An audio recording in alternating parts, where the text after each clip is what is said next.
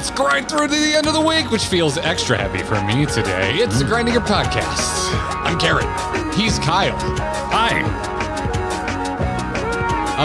How you doing, dude? I'm doing great, but oh no. I'm having, it's a technical difficulty day here in the Weinzerl house, and I thought I was done, and then I had another one seconds before we went live. So, I'm swinging in on a sweaty rope. Swinging in. You ain't the only one sweaty on a technical difficulty issue. That'd be Overwatch 2 this week. That'd be Overwatch, yeah. That's if it's not expected. When you're expected to be let down, that's operating as usual. And as intended. Over-promising and under-delivering is apparently becoming the Blizzard way. Some might say it already has been. I like Blizzard games still. Some of them. I think they're just Jennifer Aniston. Anderson ding. Jennifer Aniston. Yes. They're the Friends one. The Friends one. They don't actually make games anymore. They just make tabloids. They're not in movies. Jennifer Aniston makes a shit ton of movies, dude.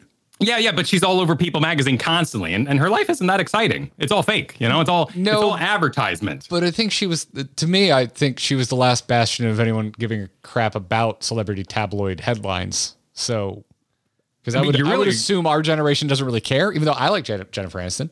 I think you're just reinforcing my point. I think Blizzard's in the business of making news, not video games now. They know. Yeah. They know. I think they do. I am torn up inside.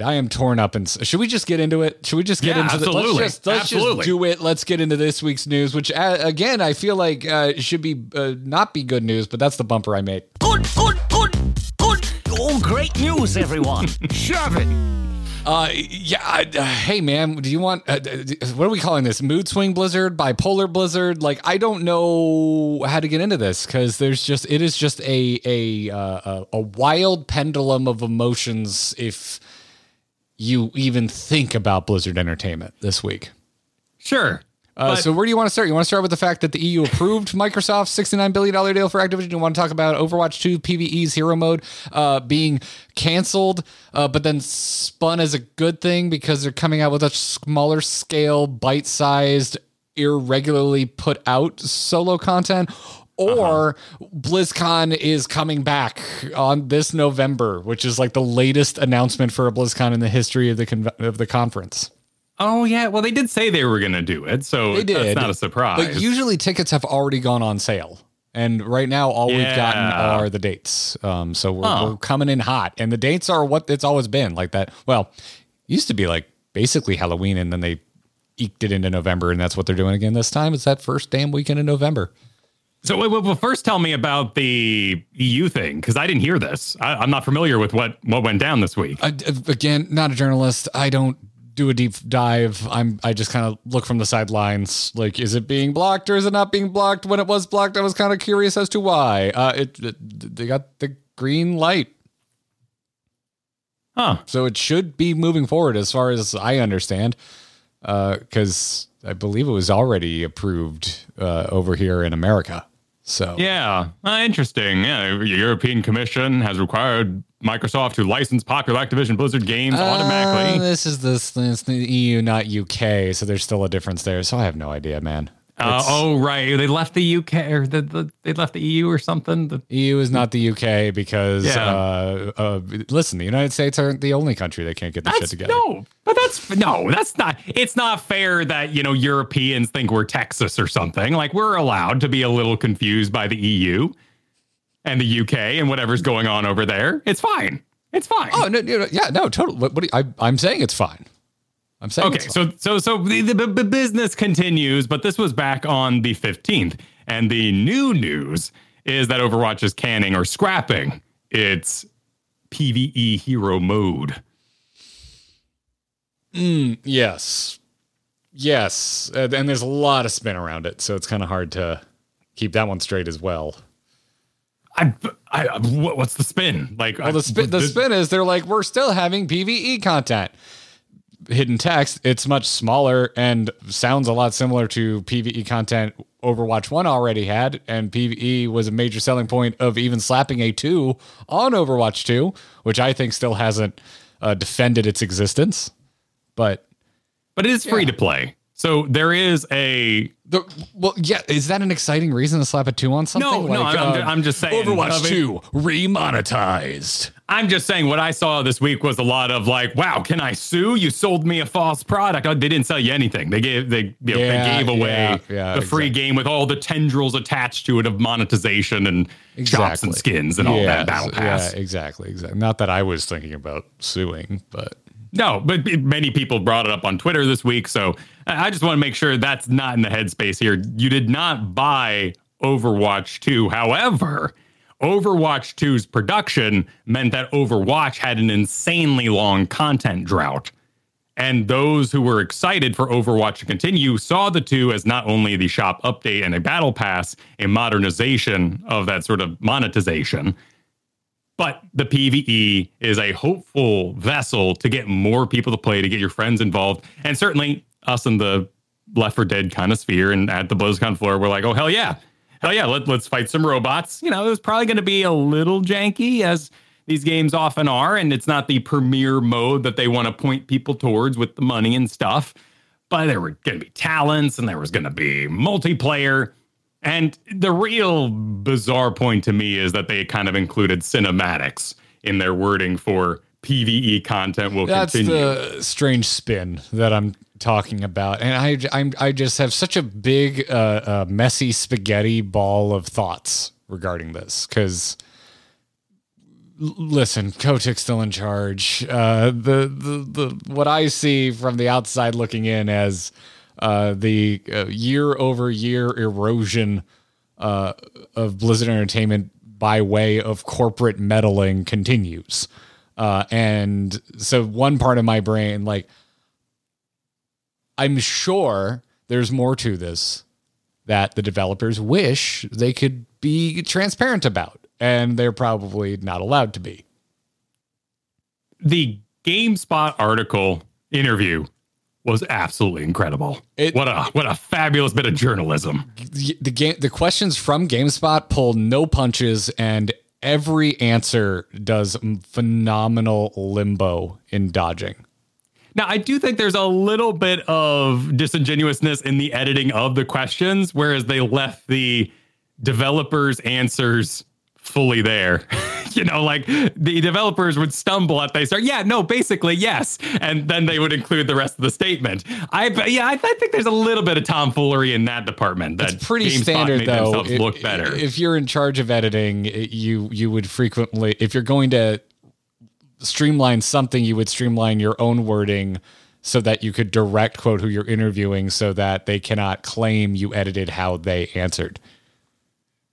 And this is likely a written interview, the way it's responded to.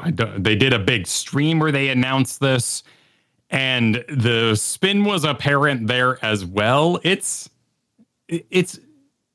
strange. We can infer all sorts of things, like they're having trouble holding on to talent. The PvE side wasn't talking to the PvP side. Nobody really knew how to make the PvP or PvE game they promised in the PvP engine they had. And so for the last 4 years or so, this lie has grown, manifested, fermented in the background. I should probably hear it in my voice at the top of the show. I think this is just kind of becoming par for the course. Yeah, that's why I'm going to look at it like People Magazine. Like I'm did Ben Affleck and did they ever break up? Is any of it even real? I love the idea that Kyle is so unaware of celebrity culture. He thought Jennifer Lopez and Ben Affleck have just been together nonstop since the 2000s. But it's all ploy, you know. It's all just media. I don't even think they like each other in like pictures. They always look kind of miserable. You know, it's all acted. They're actors after all. Dude, if you pointed a camera at me, like coming out of Publix, that's what I look like. Oh hell yeah! I just look tired, I'd be pissed as hell too. I just look tired. Tobey Maguire's faces are nice, though he's had some trouble with the paparazzi as well. I have heard. Kyle likes to act like he don't like the tabloids, but this man is accurately referencing Tobey Maguire paparazzi photos. I have an open window. It's summer. If you fight in my neighborhood, I will listen. It's just what happens. It's natural. Anyway, it's emotional. There's a lot going on here. You were telling me that you poked in on the Overwatch subreddit because who doesn't love looking at how bad the neighbor's lawn has become? Even when you're uninvested, it's just fun to see it on fire. And you said a lot of the conversation this week was about, okay, that's nice. Where's the new PvP features? Right. When are you going to fix our PvP? Which I didn't even think about this of like, there's a whole other side of the player base that like was never interested in PvE in the first place. It might be like, cool. So you wasted a bunch of time on this thing that isn't even coming out, and when you could have been making our game better. There's so many different angles for feels bad. So there's, like I said, I also do have sympathy for developers because at any type of game, there's so many people involved that stuff like this, it's you only have so much control. There's too many people trying to drive a ship. And there also may be a corporate overlord that just sometimes reaches down with their, greedy hand of God and sets you wildly off course. And I don't know if that's what happened here. We're not going to get straight answers. But like, I have to imagine that there's quite a few folks on the team that are probably just disappointed, if not more disappointed than the players. Because I bet there are a lot of people that busted their ass trying to get this to work. And it probably sucks to not get it across the finish line. And what you brought up there with the Reddit that I looked in on was a result of the content drought that came because of Overwatch 2's future existence. People aren't sitting around there being like, how can this be? How did PvE devs not make us PvP content during this time? Wow, they wasted developer resources. No, it's more that the continuing march of this game towards something more stale has been very frustrating for people. And in particular, the role update is really kind of the elephant in the room. Blizzard took what many see as the easy way out with Overwatch and forced teams to have certain dynamics. Now, of course, in a solo queue environment, if that's how you play at night, having your tanks covered and your healer covered and not a bunch of tracers running around, probably a good idea to try to force that upon players. But that was the creativity in the room. That was the opportunity that a lot of people saw to express themselves, to play what they want. And now with rule queues and all that sort of thing, the creativity of the game has been decreased. They took away a spot on the team, going from 6 to 5 players per team, and that reduced the creativity as well. So I do wonder, with the talent incentivization, not only just lore, cinematics, PvE fighting robot gameplay that was going to build this post-Titan MMO was supposed to be this rich thing into a vessel. They don't have a release valve for that creativity anymore, the PvP players. So you only come to Overwatch for PvP unless you're going to do like a holiday event or something. And that's like saying, Hearthstone has 2v2 players. Well, yeah, when like that one event where you fight the mecha gnome is on. It's not, you don't get to do 2v2 in Hearthstone, just willy-nilly. It's when the event is on. And same thing's going to happen here when they're saying we're still going to have PvE content. So a rich world for those who cared has been lost. And that's why this is so multifaceted. It's affecting all the sides. But it wasn't really there in the first place either. Like, there was never that much PvE content to begin with. I mean, they had some PvE events in Overwatch 1. And so that's where I put on my skepticism hat when they're like, but we still have PvE stuff coming. I'm like, that's cool. But again, there's a lot of folks who are like, why'd you even make 2 in the first place? We know the answer: to get to a battle pass away from a loot box. But Chad has even been pointing out, like, yeah, they didn't make you buy this, but they did make you buy Overwatch 1, and they have essentially made it obsolete. So like, there's so many angles. Like I said, there's a lot of different bummer angles for a lot of different people, depending on your investment or what you're invested in or what you were maybe hopeful and excited for in the future of this game. And so for me, let's get personal here, Kyle.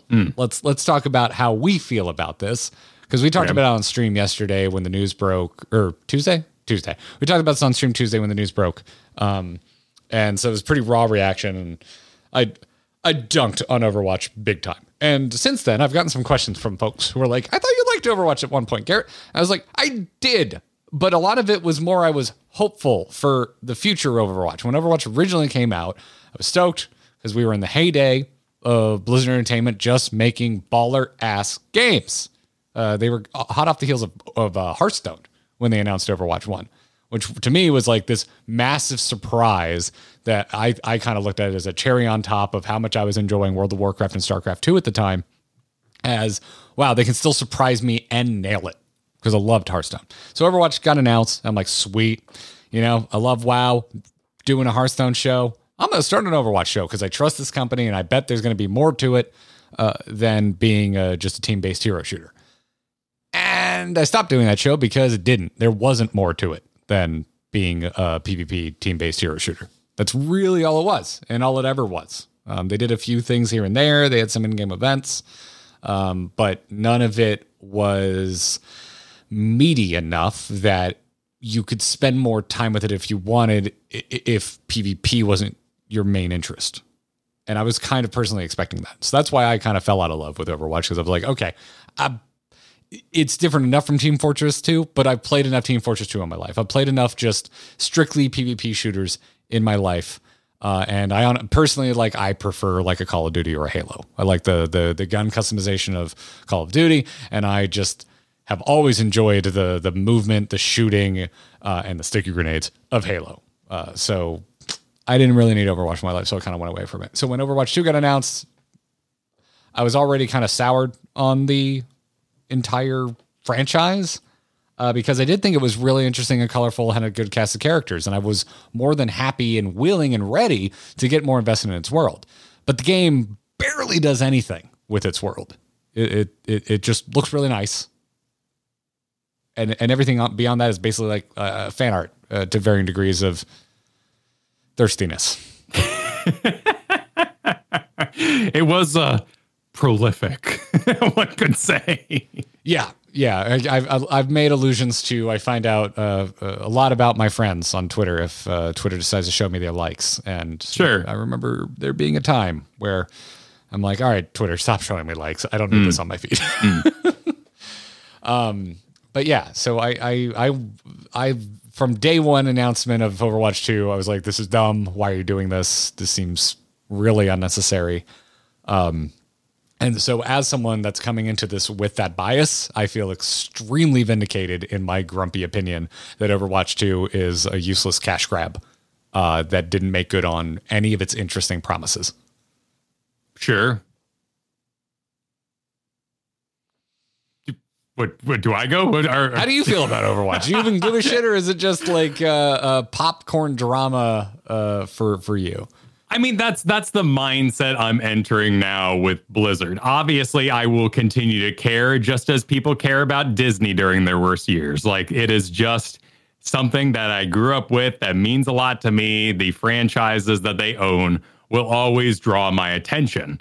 But it's becoming no different than the supermarket tabloid for me. It's becoming Bat Boy and being like, oh, Bat Boy, nice. Oh, I'm glad they're okay. It's not like I see. I really like what Magnolia, the family with the guy breaks all the stuff and then she comes home and she's mad on Better Homes and Garbage. HGTV? Yes. Chip and Joanna Gaines. Yes, the Gaines. Like, really? I like the Gaines, right? And every time I'm in the checkout, I see the Magnolia thing and I'm like, oh, nice, another baby. Is How it nice. Tabloids? They have a magazine that's like actually about home improvement. And I don't think they've got like a whole section of Target dedicated to them and that sort of thing, right?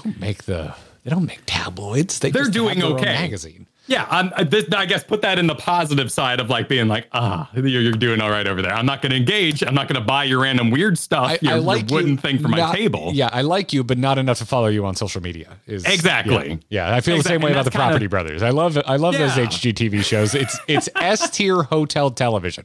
When I'm stuck in a hotel, I have nothing else to watch. The internet's too bad to fire up my Netflix account. I love putting on HGTV. And in that way, Overwatch, its announcement, I thought was incredibly lame. The wonder of a child's eyes didn't seduce me. This was 2014, I believe, BlizzCon that we saw that. And it would have been not quite the height of us like engaged and like maybe for Hearthstone you were, but it wasn't the height for me being engaged full time covering their game, Heroes of the Storm and all that sort of business. Yeah, I think we were about to, no, I think we were doing both at the same time. I think Heroes of the Storm already fired up, or at least it was in tech alpha at the time.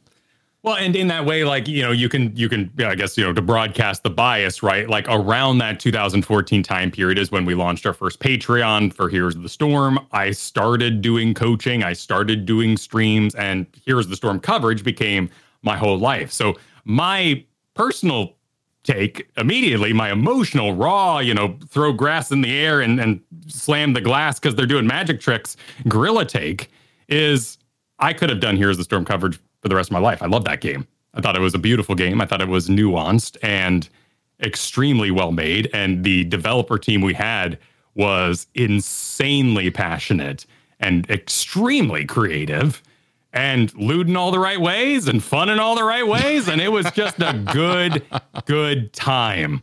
And I mourn that. And I mourn that again this week because Overwatch, the Golden Child, came in and Here's the Storm was put under the stairs.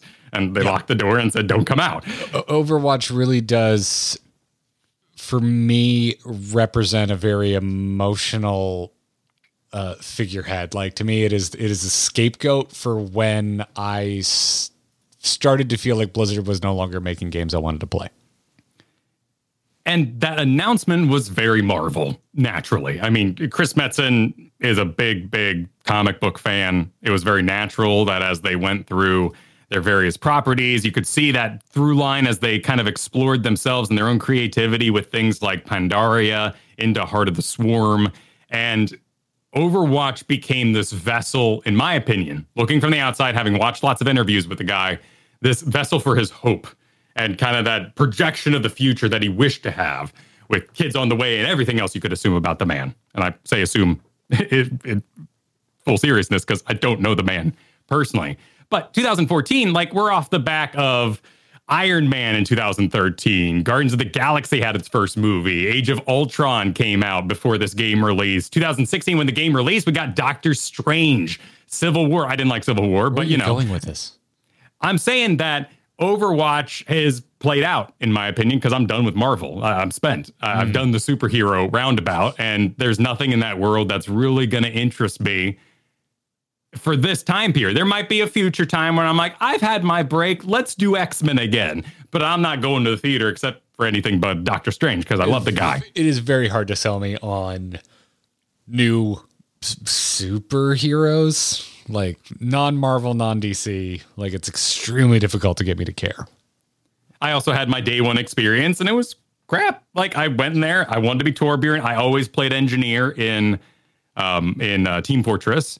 And Torbjorn basically had the curve on his gun from Jedi Outcast. And I was really good at it. I could aim that thing over a little hill. I thought about that. Yeah, it's got an arc. So like the turret setup, the defense mode, the repairing, and then into this gun that I was really, really good at. I had a fabulous time, but nonstop I was ridiculed for my pick and how useless it was to the team.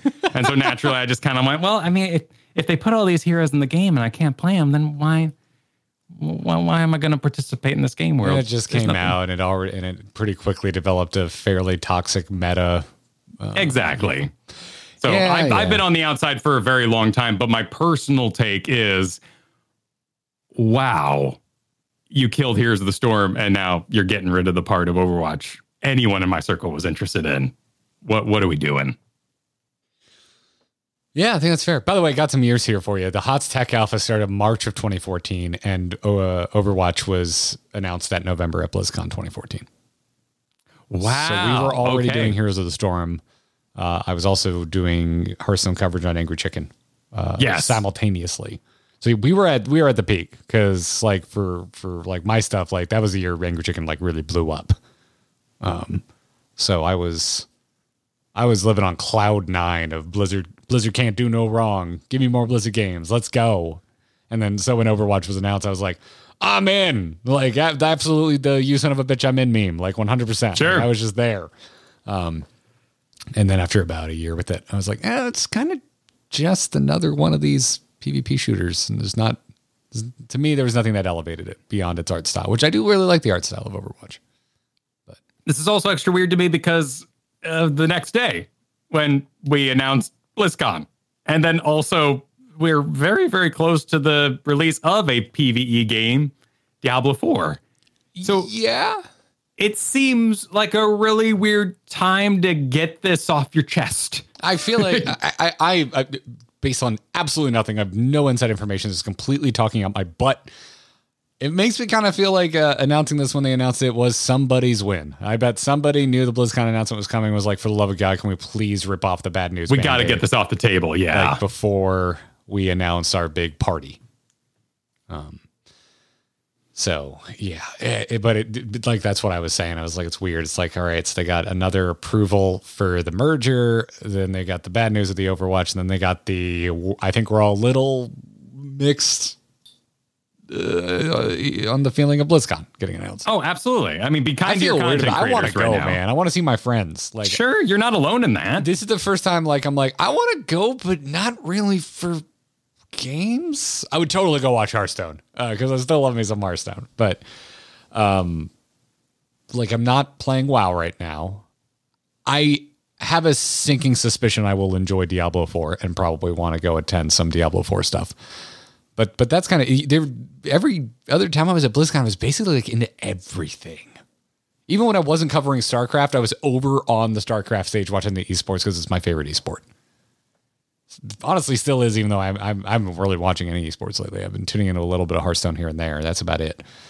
But it is kind of the pool meme with the moms holding up the kid like 1,000 years of Diablo 4 incoming. And you're like, well, what about the 1,000 years of Overwatch over here? The 1,000 years of the skeleton down in the water. Like, that's the scary part of this. And I'm not seeking out like memes in chat or anything, because I know some people are listening who are like, I already wrote them off. I already don't trust them. But to me, someone who I've been playing Heroes like weekly since you and I kind of cracked the seal on that again. Nothing serious. I'm just jumping in the quick match, and I have found the Grumpy Gusses. They still exist, Kyle. But like, I really like what I played at the Diablo 4 beta. I'm gonna play that game. I'm gonna do at least one character to the max and see that story to completion. We'll go from there to see if I like it beyond that. But sure, I think I'm gonna get my money's worth at least from that. Still like Hearthstone. Still like Heroes of the Storm, even though it's not a game with any more updates. But like, to me,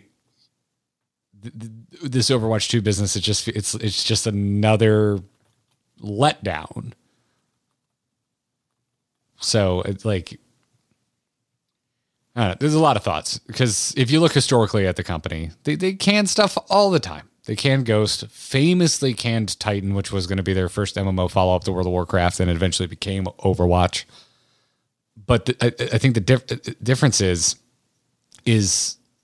they were putting out, speaking generally here, what I would look at as unassailable products. Like World of Warcraft was the biggest MMO ever. And popular opinion was it was fantastic. Same went for things like Brood War and eventually StarCraft 2. Diablo 2, Diablo 3 was a little fraught, but nothing like, I think, what modern day Blizzard, game scandals are. So now they're canning things, and I think the games that they are putting out are very, very assailable. Like, I think they've really let down a lot of their players in a lot of different titles in a lot of different ways. And so I don't think they have the bank of goodwill that they used to have, where we would go, look at these visionaries. They're not afraid to cancel something that's not working. We respect them for it. Now it's, I kind of expect it after your performance in the last, half decade. And so that's just, I'm kind of talking like from a marketing perspective right now. Like, I think they've really lost a lot of the good faith from their fan base. Not everyone. Absolutely. Not everyone's like that. And to me, it's like, I used to look at Blizzard as a whole. If it had a Blizzard logo on it, I was going to play it. It's going to be a good game. I don't think that way anymore. I think about it per title. I'm interested in Diablo 4. I'm not interested in Diablo Immortal. I'm interested in and even within Hearthstone, it's like, I'm interested in Standard and Battlegrounds, and everything else they've tried in there, I think, doesn't really work. So it's like, sometimes even within their own darn game. Yeah. Yeah, I'm on your side of the fence, of course, with, the idea that you are working to create this massive, massive game. I mean, you have how many heroes now that all had specialty talent trees and a PvE mode? And we expect things of PvP modes. Like, if you say, I have a PvP talent tree, I'm going to be like, well, 1% crit here and, 10% dodge chance maximum. But when you say I'm making a PvP game and or a PvE game and there's going to be a talent tree, I'm like, sick. My gun sometimes turns into a bunny for some reason. And like, I can shoot pets off my shoulders and they go fight. And I can put up zones that have slowing controls and the missiles slow down. And you expect a lot. And I bet you some developers gave a lot to that mode only to have it pulled out from under them. Really, anything you digest, including this, I'll flatter us a little bit. We have been through the ringer of Blizzard scandalous news, and we've all gotten kind of good at it. And every outlet is going to cover this and is going to put up a very, very quick turnaround on their particular coverage of it, because we all know exactly what to say. We've said it before. We've been here before. And I'm looking at YouTube right now. I'm searching around and views are just down on everything World of Warcraft as well. Like, there's a lot of YouTubers who are still trying to make that avenue of line work and finding success in Destiny and Guild Wars and Final Fantasy, but still have that love to put out their video. And I think in particular, I heard this through the grapevine. I don't know if it's true, but I've heard Preach has been kind of putting out videos where people have kind of been noticing the lies in those recently, where you're like, well, yeah, you interviewed the devs, but that didn't happen, or that's been canceled by the time we're now talking about it. That's not a good look. And so this continues on through all their properties. Yeah, I mean, there was a time I'd want to caution against that kind of feeling, because it makes devs want to clam up and not talk openly about what they're working on. But also, I'm kind of at a point where I've been, I think, disappointed enough times that I'm just like, yeah, okay, I'm grumpy too. Sure. I'm going to jump in the complain pile, everybody. Water's fine. Let's go. There's a certain power developing in the passage of time. We're also getting older. Like, I lose sleep occasionally because I'm so excited for a game, but it's not like when I was in middle school by any means. Like, literally couldn't sleep because next day Super Smash Bros. I feel like I'm starting to enter this more Kickstarter board game sort of fear that scene that I see on like Twitter, where someone will be like, oh, damn, guess what showed up that I invested in 2 years ago? And like then a picture of the board game they got in the box. Like, I kind of like that. Like, I completely forgot Darkest Dungeon 2 even existed until last week when it's like, hey, it's out. I'm like, it's out. Right. I've already been playing it. Oh, well, I bought it a year and a half ago. Dude, I completely forgot the Overwatch 2 release felt. Because they had that like open beta PvP only thing, which now it's just game only. That's the game, everybody. Game only. The nice. Game that they were advertising as PvP only just turned out to be, that's just the game, everybody. But then they had their release date, and I'm like, wasn't it already, like, it released with a whimper? It happens. It's weird stuff. And listen, I'm guilty of, I'm older now and things just sneak up on me. I had no idea Fast 10 was coming out this Friday. I had to scramble for tickets because I love that franchise. But I was like, oh shit, yeah, I guess we're in the summer and big movies are coming out. But this was like, I'm still pretty friggin' tapped into the the Blizzard fan sphere. And I remember Overwatch 2 coming out and just feeling like, is anyone excited? Is anyone stoked? It just kind of felt like the hardcore kept playing. And everyone else, like the broader general public, continued not being interested. It was a phenomenon for a time. It's a shame. You know, it's not a shame. Depends on your point of view. A certain point of view. I love this show and getting to talk to you about a great many things, Kyle, because burnout in the gaming universe is so easy and common. And I don't usually feel burnt out when I talk to you about the news and what's going on in the world. However, today, our news is full of nothing but the two biggest things that make me feel burnt out. Is this self-imposed? What? Is it your Twitter feed? Your Twitter feed. What burnt you out about Tears of the Kingdom? I don't like it, and I cannot escape it. It is literally everywhere I look. It is everywhere you look, unless you don't look. You go to any gaming website that isn't PC Gamer, which also is finding ways to, I believe, write about Tears of the Kingdom right now. Well, yeah. It's like 18 out of the 20 highlighted articles is Tears of the Kingdom. And I'm just to be fair, howdy. All of these websites learn their lesson during Elden Ring. Because right now, if you search, hey, how do I get the thing? How do you get that thing? That you're going to first end up on some weird site you've never heard of. And it's going to be someone's like pictures of their Switch taken on a phone because they busted it out in time. So Elden Ring, all these websites, GameRant, IGN, PC Gamer, they all have very detailed guides. And the majority of the news you're seeing on these websites right now are guides on how to do stuff. Yes. Which I wonder, because you were talking about how Kristen's been going through Elden Ring for the first time, and you're noticing the percentage drop off in achievements that are accomplished as you go through. Yes. Just gets small. The number gets smaller and smaller and smaller as you kill more and more bosses. I wonder what the drop off was like during the Elden Ring splah of article guides. Did you get past Margit on your article and then just notice, shit, we were like doing like 25% of the Margit article?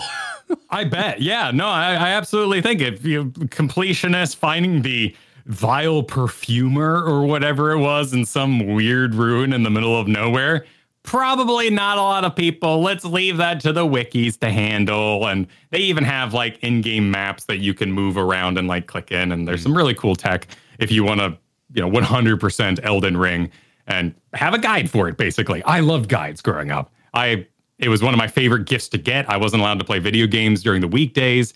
So I would just sit there and study all week long. I was the same. Ocarina of Time. Except I was allowed to play during the week, but I had to do my homework before I played video games. But I just love the art. Sure. Because there was Prima, but there was also, I believe, the defunct Versus books. And if you had the Versus books Ocarina of Time guide, they had full page spreads of official Ocarina of Time art. Oh, nice. Gorgeous. And I cut a bunch of them out and hung them around my room. Oh, man. Here we go. I got Prima. I like the Prima one. It was the Prima one. Prima is what most everybody had. Somebody gifted me Versus books, and I remember being like, oh, this is like the also ran to Prima. And then I opened it up. I was like, this book is gorgeous. Thank you, whoever got this for me.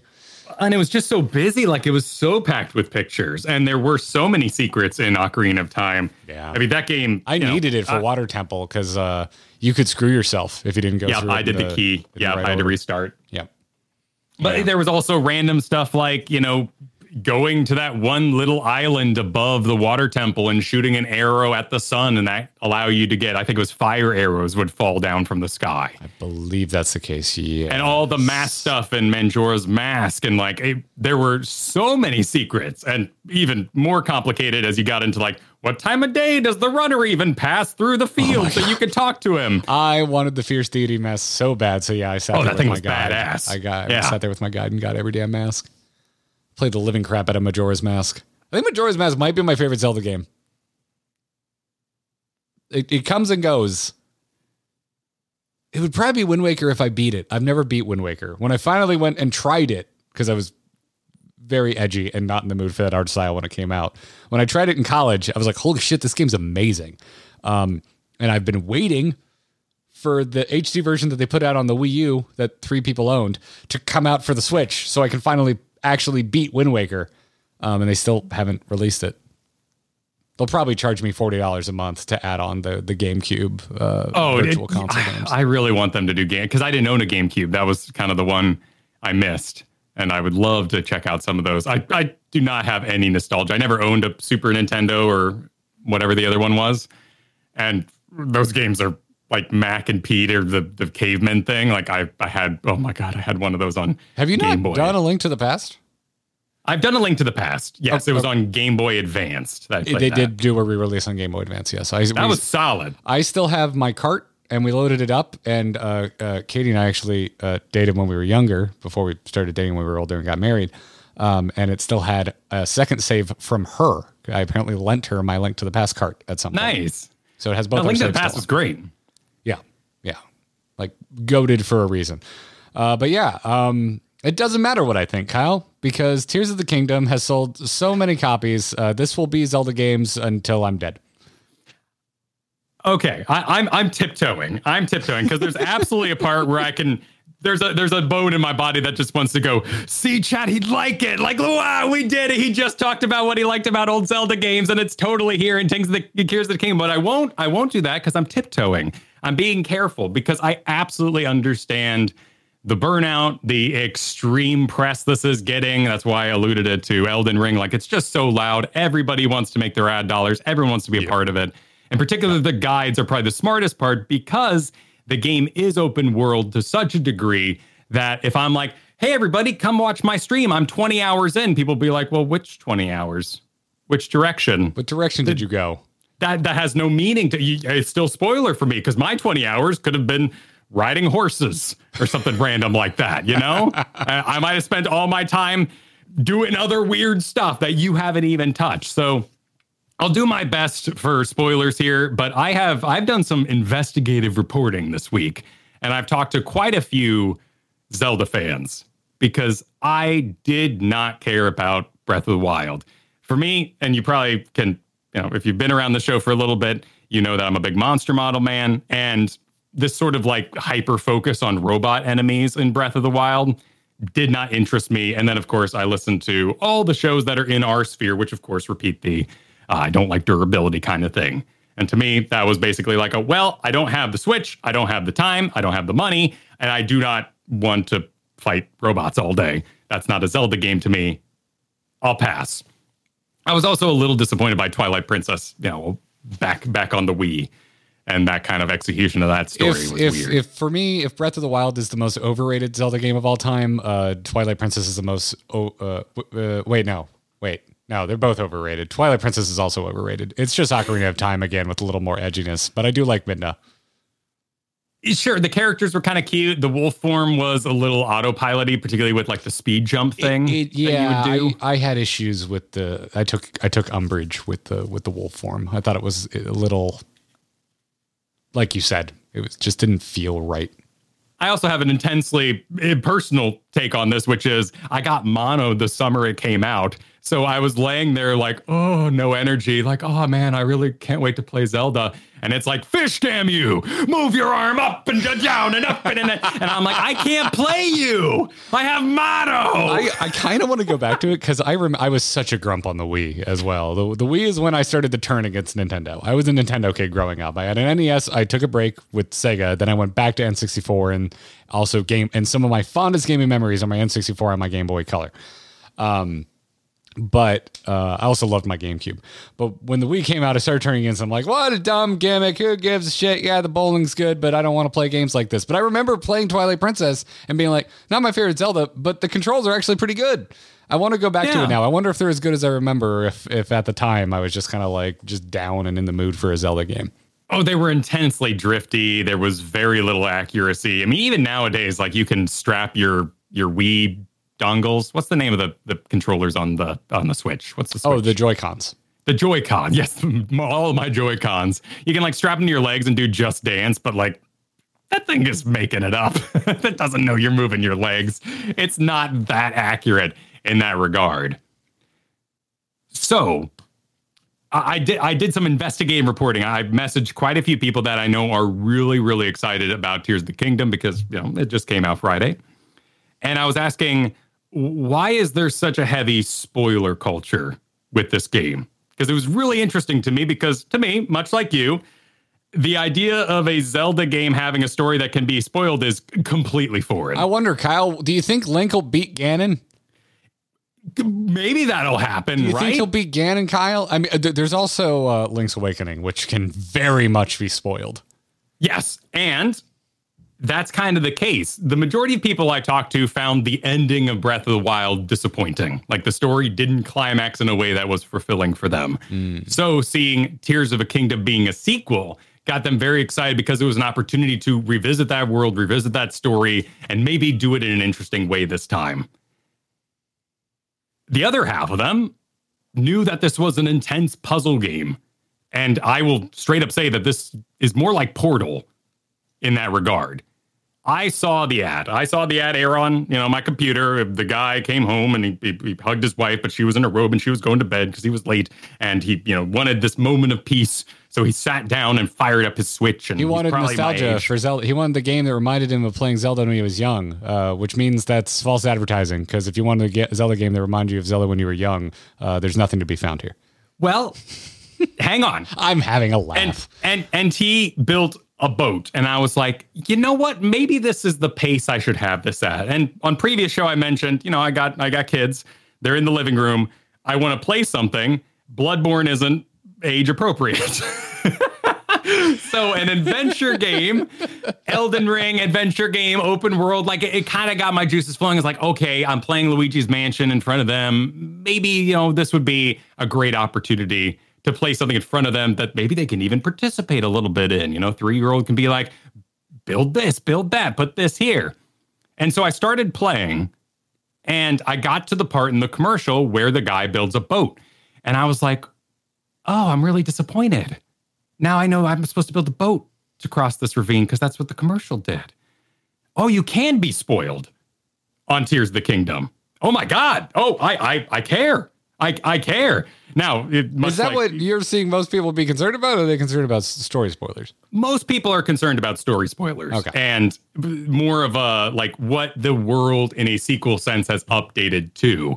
And I'm not going to talk any story. I even, on our stream, when I was talking about how much I was enjoying it, was just saying complete gibberish, and people were muted me, like, no. Like, I was saying complete Zelda gibberish about, like, you got to eat the lightning fruit to climb. And they're like, no, don't tell me. There is no lightning fruit that I'm aware of, but there might be someday. So maybe, I scared people off there. But the puzzle, I would never want to watch a stream for this game because I would never want to see a solution to a puzzle. And because I did not play Breath of the Wild, there was a moment where I came across a difficulty and I said, let me look this up because I have no frame of reference for how this should be solved. What tonally you're telling me to do? Should I go farm? Should I go unlock something else? Or can I solve it with the tools available to me? And because it was day one internet and it was absolute chaos with everyone kind of going for the click, every website had a different solution to this. And I thought that was really awesome. But I wanted to do my solution, which was kind of laborious. And this is a game I absolutely put down when I get tired because my contraptions start being crap. So I need to take a little break, find my patience again, and come back to it. It is a legit puzzle game, and there is tons to discover. Like in the shoot the arrow into the sun to get fire arrows Ocarina of Time way, there is straight up discovery throughout this. There are insanely cute moments where I think to me it's best highlighted that your map quest will be like, go do a thing, but the little pip that shows where the quest is stays right on the quest giver. Like you're supposed to read, you're supposed to do like third grade, ITBS tests. Read the paragraph and find the important parts. Oh boy, Kyle, you're really selling me. I loved ITBS tests. I mean, that was one of my most favorite things in the world. They bold the important parts, right? They bold the important parts so you can kind of cue back in, and you are supposed to discover this game at your own pace. What it does, instead of the classical, the forest temples for a hook shot and the fire temples for a hammer, they have a bucket of toys, and in the first 5 minutes, they go, go. Which toys for what? You'll figure it out. Go. And there is a throwaway line in the first 5 minutes that I will spoil for Garrett's sake. So, if you're not past the first 5 minutes, there you go. There is a great curse that crosses the land and destroys all weaponry. And to me, that was a throwaway line enough of being like, hell yeah. Oh, that's a good curse. That's a bad thing to do for anybody who would be killed by weaponry. I kind of like that. And now you can use a combination tool to increase durability on weapons you might really like. And in that way, they last enough hits. Another complaint that came in my head was like, well, I'm spending all of combat in menus. That's kind of crap. I engage in combat and I'm okay, shoot the thing, do it again, shoot the thing, weapon break, back into my menus to make the thing. And I was like, oh, but that's not classic Zelda. Oh, Water Temple. How much menu time did you spend in Water Temple? Putting your boots on, taking your boots off, putting your boots on, taking your boots off. Oh no, I actually need the red tunic for this. Taking on the red tunic, putting on the thing. Oh no, I only got 3 item slots. Let me jump back in there and put the bombs and the bombachus. And this is a Zelda game. This is what you're asking for with a Zelda game. I believe I specifically asked for more dungeons and longer dungeons. And there are. Absolutely. There's the exact same number of dungeons as Breath of the Wild. You're focusing on the wrong part. There's a language shift there that does mean that these quests are massive, sprawling. Maybe they don't take place inside a structure for the whole thing, but I absolutely am getting that feeling that I wanted from Ocarina of Time. There is a organic and frankly, like,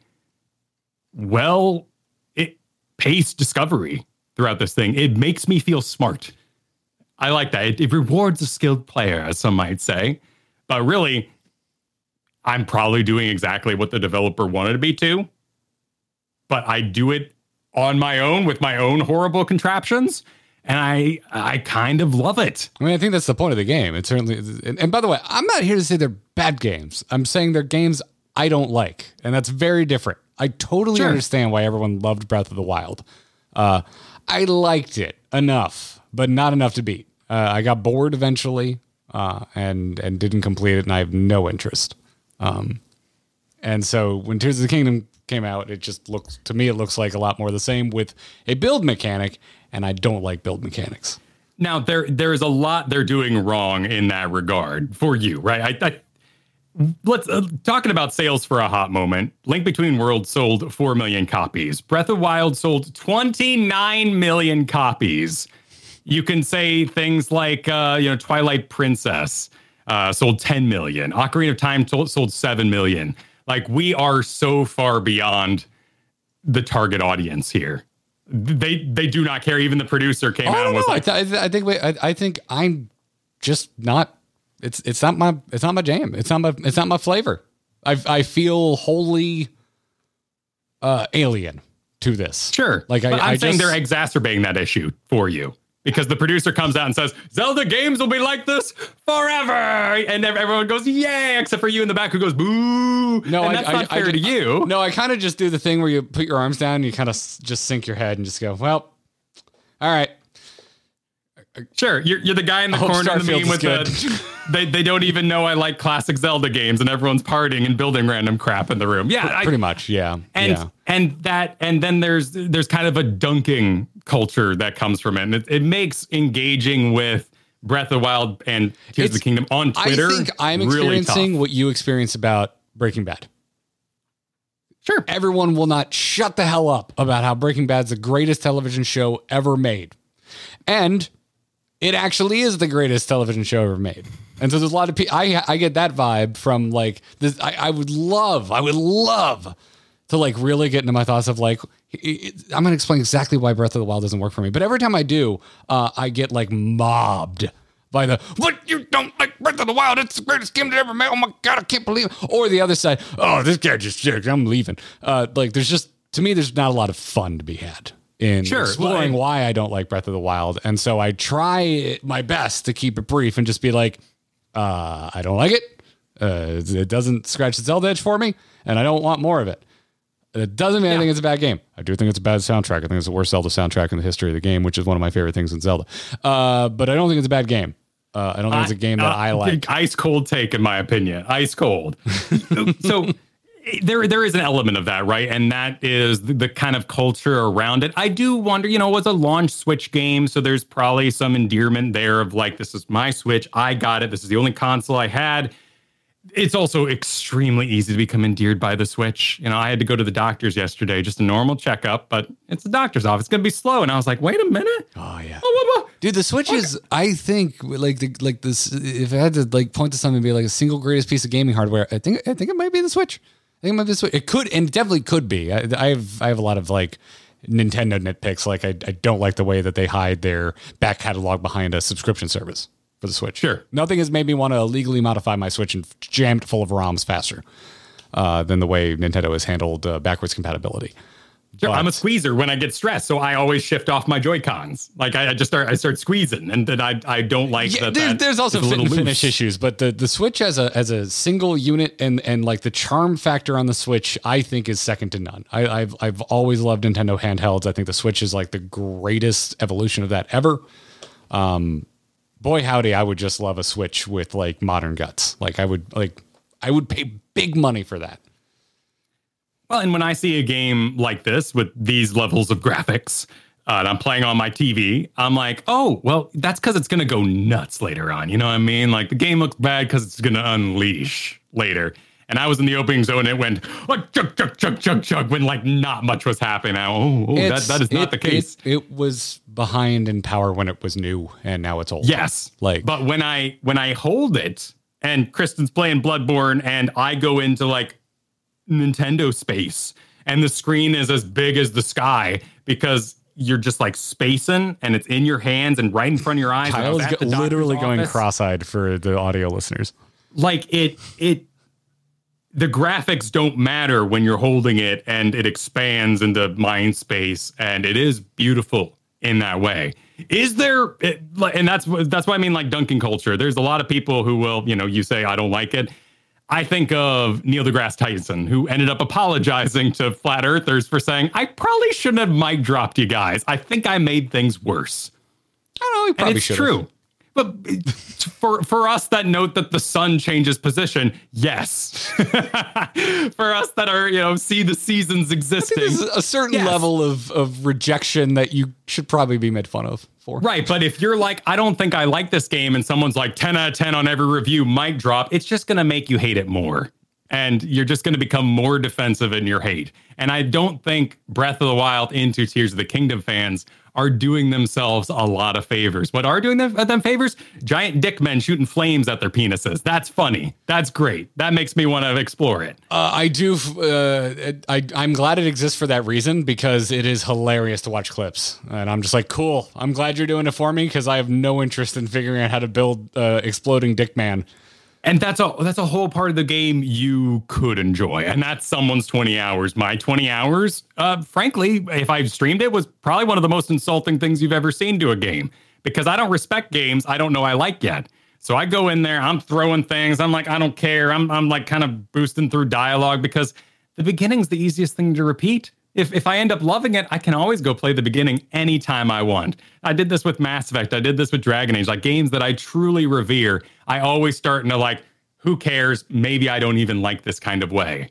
But the game earned my respect with its difficulty, and definitely earned my respect with its exploration into its puzzles, and more so in the actual quest that leads to proper big temple dungeons. That's how I was with Final Fantasy 14. I famously I have zero interest in playing it, and then when I got into it, it really started doing it sold me with the story, but then it really kept me around with some of the greatest boss fights I've ever experienced in MMO, which is something that's really important to me, and it's something in games that I have a lot of respect and love for.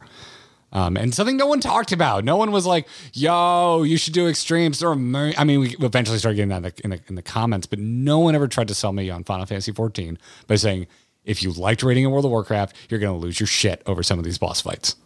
They should have. And that's what I'm telling folks within the sound of my voice. Do you like boss fights in World of Warcraft? Final Fantasy 14 has some of the best ones I've ever played. So. Yes. Dude, oh my God. This is such a visual gag. It is so goddamn inescapable. Oh, never mind. I don't know why my brother sent me this. Are you watching my stream, Chase? I was about to start screaming because I saw Zelda in a text message on my watch, and I'm like, I can't even escape this fucking shit from my own brother. Nope, it's Skyward Sword. I don't know why you sent me Skyward Sword, Chase, but thank you. I like Skyward Sword. There is much I don't think is 10 out of 10. Like the 10, I don't think a 10 scale for the Switch really works at all. Because, as you said, we're already dealing with graphics. We're dealing with it already is down a few points issues. because nothing runs at what used to be Nintendo quality in terms of performance. And to give this a 10 out of 10 is disingenuous, right? Like, I haven't found a tune. Granted, I hated the Game of Thrones song when it originally played. There's a lot of songs. I made fun of Tomorrow and Tomorrow when it first played. There's a lot of songs in these games where I'm like, this is dumb. And then later on, I'm like, oh, okay, I get it. Like, you've emotionally cued me in, and now I kind of see the rhythm. But like, I cook, and he sings like, Link like hums the Storm song to himself, and I'm like, play a good song. Like, play that song instead of the one that's playing right now. If that hits my nostalgia, like, let's just do that. The voice acting to me is the Japanese is better. It was bad. It was the English voice acting, not a fan. Maybe they're amazing actors. I don't know who they are. I'm sure when you love an actor and they do the thing, you have a connection to them and you love hearing their voice, but I don't know. And I do not like the performance. The Japanese, way better in that regard. And there are performance issues. Things don't line up correctly when they should, when you're building things. There's never been an issue where like I've randomly been thrown super far or someone's like into a wall, like, when we saw with Redfall or anything like that. But 10 out of 10 is disingenuous. I think if we divided this into sections, gameplay, graphics, whatever, there are absolutely some 10 out of 10s you could have in there. And it does impress. But the current media cycle, and you can go to these websites, you can see the name by so-and-so, go click on their articles. 2 articles ago, they were ripping on a modern game for having bad frame rate, and here they are giving 10 out of 10s on Zelda, right? Like, it's not accurate what is being done here. Well, at some point, when it's expected, do you bother even pointing it out? And that's the thing, right? In your own Switch world, where these are the only games you consume, and like Advance Wars has been on the top of their sales list forever, which isn't like a graphically impressive game. This hasn't been out that long. But it's like that. You think like your premier game. You're gonna have the PlayStation think of like the best looking game you can possibly think of, right? Is going to be their top seller, and the Nintendo Store doesn't look anything like that. They're not doing any favors to anyone who's curious about Tears of the Kingdom. No. This almost never comes. You know me, Kyle. Would you describe me as a frugal person? No. Yeah, I'm not at all. No. I one of my favorite pastimes is spending money. But however, I don't like feeling buyer's remorse, and I felt it with Breath of the Wild. I didn't feel like I needed to pay full price for that game because I didn't have a particularly great time with it. So with any other game on Earth, well, any other publisher on Earth, I would go, I'll just wait for it to go on sale. Like, I'm unsure, so I'll pick it up on sale. But it's a Nintendo game, Kyle, so it's never going to be on sale. And more specifically, it's a Nintendo Zelda game. So it's never going to be on sale. Sure. Yeah. So it's just in a really strange spot. So I don't know. Next time I see you, I'll borrow your Switch and see if I want to eat my words. It's it took me a long time, and I had the benefit of the family running around. I mean, I even was like, hey, let me take the baby for a little bit. I was holding the 6-month-old, and I got busy. I went out with the kids. I took them for a walk. And Kristen got to stay home. She was relaxing. It was Mother's Day. I've succeeded. I come home and like 20 shrines are done. And she's like, what? I just beat Elden Ring. I want to do something relaxing. And like just completely fell in love instantly with those puzzles. I took a lot longer to warm up to it. I had to actually find a quest that engaged me in order to find interest. But I have found that. And I really enjoy it. And I see me beating the base game. Am I going to 100% this thing? Probably not. There's a lot of Assassin's Creed kind of level quests in there where you're like, you're the same guy from down the hill. You're having the exact same trouble. What are you doing here? That's not a 10 out of 10 thing to me. People in the chat are like, but Kyle, you can't compare the graphics. I know, I'm aware, but like there are many aspects. You can expect good performance though. Like, but this is a very specific thing for me, and normally I don't care that much. But growing up, when I was an age where I actually gave a shit about review scores,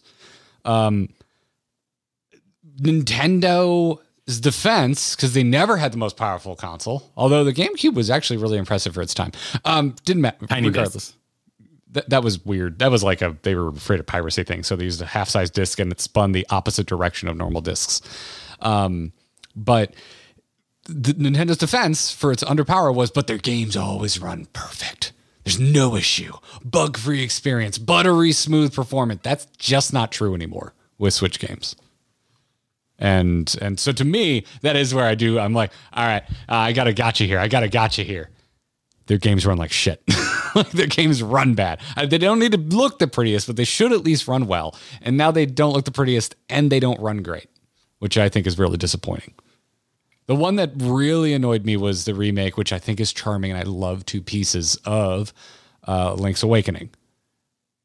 That thing has freaking frame rate issues. And that was the point where I was like, okay, Switch, I'm getting a little impatient with you. Sorry, that's my aside. But you keep bringing up review scores, and I'm like, I don't even really think about review scores anymore. But I remember there was a time where my friends and I would fight like crazy about review scores on like IGN and stuff. Like, I don't care anymore. But back then, I remember that being a thing late teenage Garrett would get up to with his buddies. Is like, well, Nintendo's not even that powerful. Yeah, but it performs well. And it's like, well, now we don't even have that defense for Nintendo games. But the games are good. They're good systems. They're well made.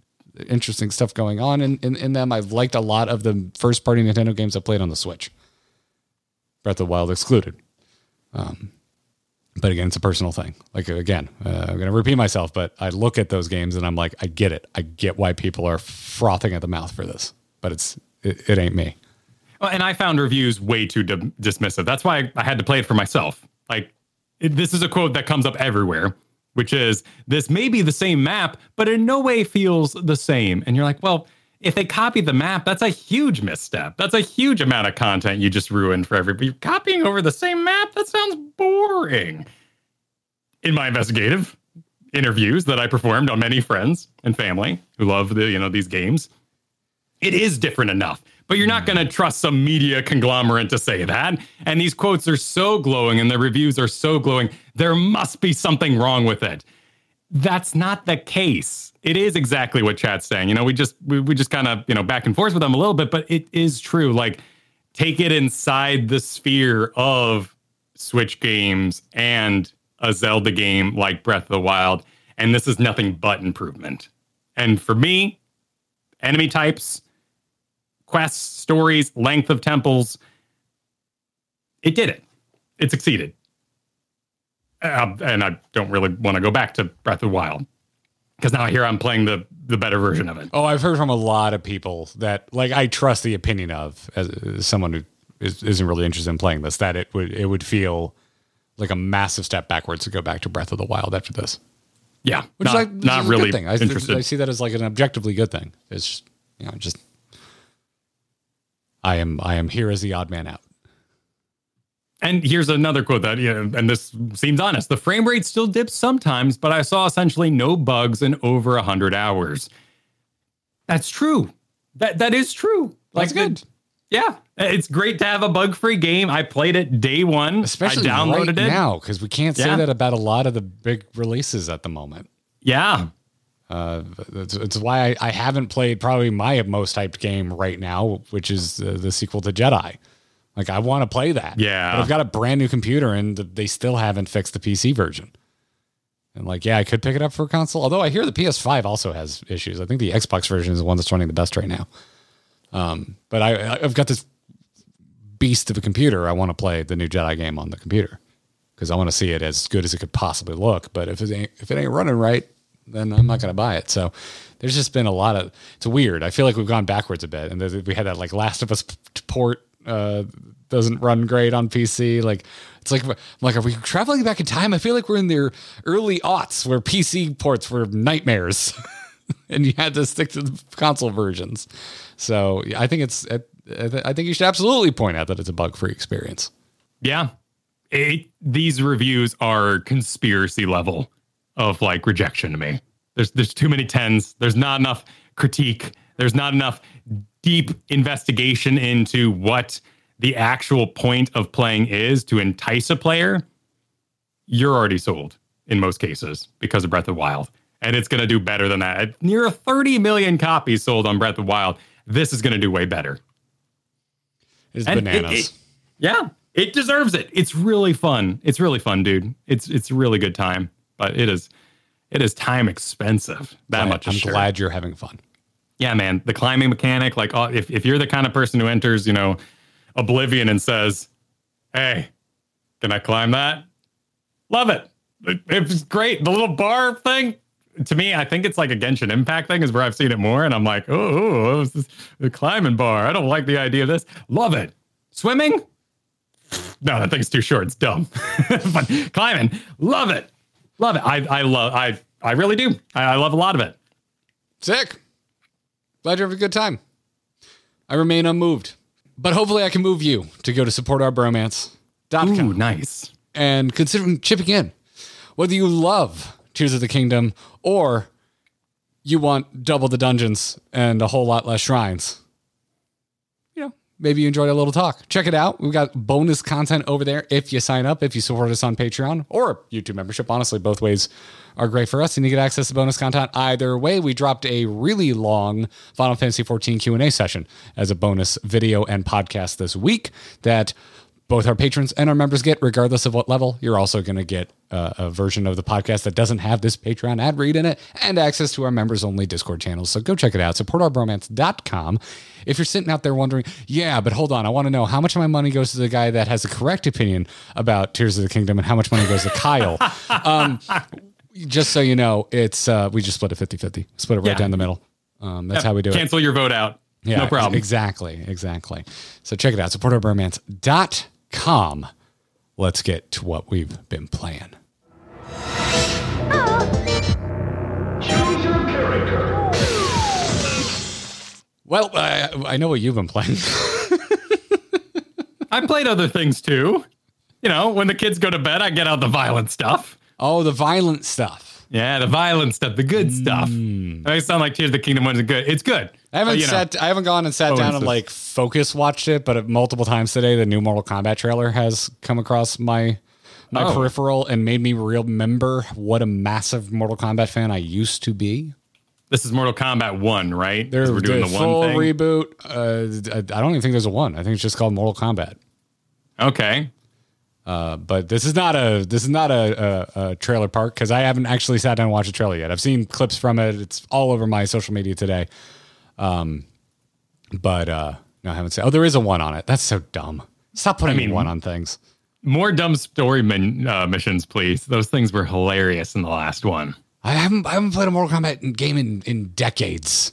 But as a kid, it was my fighting game of choice. I played 1, 2, 3, and 3 Ultimate obsessively. And then as soon as they went 3D, I was out of there. And I haven't returned to Mortal Kombat since. But some about this trailer, I'm like, I could get into some Mortal Kombat. I could do it. Maybe this is it. Maybe this is where I get back on. No, but Kyle, I've been extremely cutting edge playing the newest, hottest, latest game, Need for Speed Unbound. It is the most recent Need for Speed. Okay, yeah, no, that's but it's not that new. It came out before Christmas. Yeah, it's the graffiti one, right? It's the one with all the I would call it energy. I would call it the Spider-Verse one. Because that's how I would describe its effects. Sure. It's like 2D effects drawn on top of 3D models. I do like that. I do too. I always think of the Orphea trailer for Here's the Storm. I think it is the most.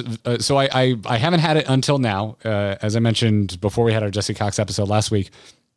I had installed Need for Speed Underground on a PC, Need for Speed Underground 2 on my PC, and I got heavy into the mods because there's a lot of mods for my favorite Need for Speed, which is Underground 2. And it made me go, you know what? That new Need for Speed did look good, and I haven't picked it up and given it a fair shake. So let's go give it a look-see. And so now I have it. It was on sale. It has since showed up for even cheaper immediately after I purchased it, which is what happens every time I buy a Need for Speed game. This happened to me with Heat as well. I bought it and then immediately ended up on Game Pass. So, hey, whatever. But I'm enjoying it. It's not perfect. I do think visually it is the freshest, coolest looking racing game I've seen in years. I do like the style. I do like the Spider-Verse. it is cool looking. Like, it's mostly realistic. The cars look very real. The environment looks very real, but the people are cell shaded. And then, like, instead of realistic smoke coming off your tires, it's very highly animated looking smoke. It's very cell shaded. You get like, but again, the best way to describe it is Spider-Verse, like that kind of gestural, like action emphasis on what's happening is going on all over the screen. How's the music? Like, is it a modern selection or? I really like the soundtrack, but I like sad boy rap, like. So emo rap was a thing that got big. We're coming up probably on a decade because most of the rappers that made it famous are sadly dead. A lot of them died. But like your Juice WRLDs and your Lil Peeps, they combined a lot of rap elements with emo elements and really made kind of a new thing back when they started getting popular. And it's all over this game. Like it is a lot of more modern sounding rap and hip hop. And I enjoy emo rap. Some people find it horrible and they're all against the autotune and all that stuff. It's been like 20 years. Autotune, complaining about autotune to me is like complaining about distorted guitar and rock music. It is just an effect. Let's move on. I also went to a live T-Pain concert, and that guy can dance, and he was a great showman. So I think T-Pain's a great defense of autotune because he's put out plenty of covers and stuff where he's not using it. That man can sing. He clearly uses it for effect because it's the style of music he's going for. But yeah, I really like the soundtrack for Unbound. It does in a way feel a little bit like a spiritual successor to Underground. Because it just has, it really has this, like it really has I think a pretty authentic street racing vibe that feels modern. It doesn't feel like it's trying to be Fast and the Furious in 1998 or whenever the hell it came out. 2001? The first Fast and the Furious is so painfully pre 9/11 because the FBI is trying to chase down people who are stealing DVD players, which just immediately dates the movie of like, okay, this was before 9/11 because this plot point would make no sense otherwise. But all the style of cars, the car collection, the music, just everything feels updated. It feels like when I go to a modern car show these days. To me, it feels very of its time, which is cool. So to me, it feels like Underground for 2023. And I assume real cars. So your car fandom is satisfied by. Yes. Yeah. How deep down this rabbit hole do you want to go, Mr. I mean, do they have your car? Can you drive your car in a video game? Yes.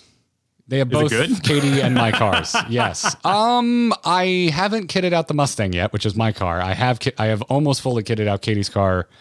So there's been some drama in Need for Speed for the last 2, I believe, entries. Toyota will not license their cars to Need for Speed anymore.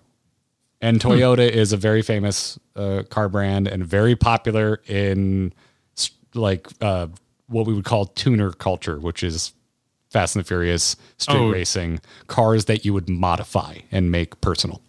Do they not want to? Is it the video games, or they don't want to be like modded? They don't want to be like That's what they said for the last one, but then the next Forza came out and it was lousy with Toyota cars. Okay, so they don't want to be in the illegal street racing scene. They don't want to be perceived. The Horizon games are street racing. Forza Horizon games are street racing. Forza Motorsport are real world tracks. Right. It's where it gets murky. So because there's Toyotas in Forza Horizon games, saying we don't want to be associated with street racing doesn't really hold. Is my point. But isn't Forza that's a racing game where like you're in a competition, right? You're not illegally street racing, or well, that's what I'm telling you is the motorsport titles are on racetracks. The Horizon titles are on streets. But that's like but you can have like an illegal marathon where 100 people run without the police's awareness. You know, like it's important to put up the cones and like, you know, maybe they just don't want to be a part of that. You know, maybe all I'm saying, it's not as clean cut as it was. Graffiti is a crime. However, it is an art. Yeah. But whatever the case is, Toyota used to always be in Need for Speed games. People expect their Toyota. We want Toyotas in our Need for Speed games. We don't have them. And it's been a bit of a pain point for the last couple of Need for Speed titles. So Mercedes doesn't give a damn because they're in Mario Kart for some reason. Right. And they're the rapper A$AP Rocky is prominently featured in this game and drives a Mercedes. So there you go. I thought you were saying it because we're looking at one right now, but I don't think you even noticed it was Mercedes. No, I see the little symbol up there. It's kind of, right. it's recognizable. I wouldn't go for these X lights. That's dangerous. Actually have some light come out of your car. Might be a good idea. It's usually, actually, that's the thing a lot of like low rent rally drivers do. You tape it because it's still glass. And if you break it, you don't have shattered glass everywhere. It's actually a safety thing.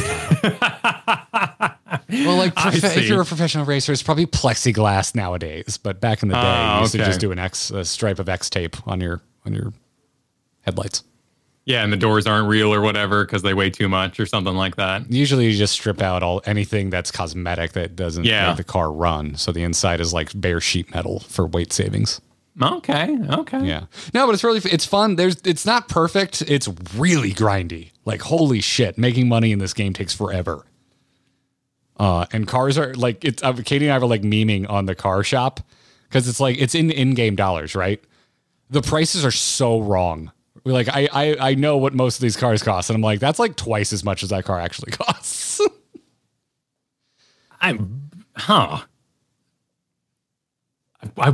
Would real world pricing actually work in a video game though? Like, because you have to run your own economy and you have to give out money for your quests. I mean, it's all relative, right?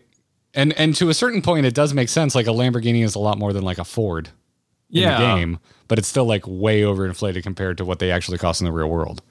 I mean, I figure you probably make your income first and then decide prices off that and what feels good because we like that 5s and 10s kind of mentality. Doesn't it? That'd be a game economist. The person who laid out the currency prices would be very interesting. I would love to talk to some of it. I wonder if it's just because they wanted the prize pools from doing the races in game to feel big, but then also not want car acquisition to be too fast. Right. That'd be my guess. And to folks in chat, this is the latest Need for Speed that we're talking about, which is not a Sony or an Xbox exclusive. Need for Speed has never been exclusive and is available on, I think, everything except Nintendo Switch. This is also the first Need for Speed that is new, latest generation only. There was no PS4 version. There was no Xbox One version. So it looks very, very nice. It's very pretty looking. But yeah, it's fun, but there's a couple weird things. It's very grindy, and I think it has the worst drifting in any game I've ever played. Oh. Which is a bit of a disappointment for me. That's intense because that's often how you showcase your skills. Yeah, actually. I've gotten good at it, kind of, but I still don't like it, if that makes sense. But now I'm halfway. I know I'm halfway through the game because it has a really cool campaign system where you literally work through a week calendar. You do day, night, and then when you get to the weekend, it's like a tournament. It's like a big race. And it actually feels pretty fresh, and that I like about it, but it does also make the game feel kind of grindy because it takes a really long time to get through the game. Is it fully mapped out, like the whole year? The campaign is a 4-week cycle, essentially. So once you hit the end of week 2 that you're basically halfway through the campaign. Okay. That's kind of neat. I like real-time games. I don't think that's what you call it, but calendar-based games. It's a fun way to kind of build up like a racing event type game. Yeah. And if you were a fan of like Most Wanted, and I think Carbon had a cop mechanic as well. There's some pretty fun cop mechanics in this game. Like the police are pretty fun to try and evade and take out. Cool. Yeah. Yeah. So there's some really good stuff about it. There's some not great stuff about it. Apparently today is the day we're giving things scores. I would give it a solid 7 out of 10. I like modest scores. Yeah. I think a perfect game should always be a 4 out of 5. I think it is absolutely worth picking up on sale. I think I would have been bummed at $70. I picked it up on sale for $40, and I'm not mad about my purchase. So that's kind of how I'm feeling about it. Well, I have had polite conversation burnout playing Zelda and Final Fantasy XIV and Luigi's Mansion all at the same time. The number of people who want to, oh, I didn't notice you there after they told me like 7 lines of dialogue. I'm just like, please. Stop calling me Doctor whatever your name is in Luigi's Mansion. Stop giving me hints. Stop giving me tools. Stop talking. Everyone talks so much. So in the evenings, I'm playing Darkest Dungeon 2, which doesn't talk much at all, merely to tell you unfathomable hit and stuff like that, and Andaluvian horrors and whatnot. I did have to massively kind of check my desires at the door for that one.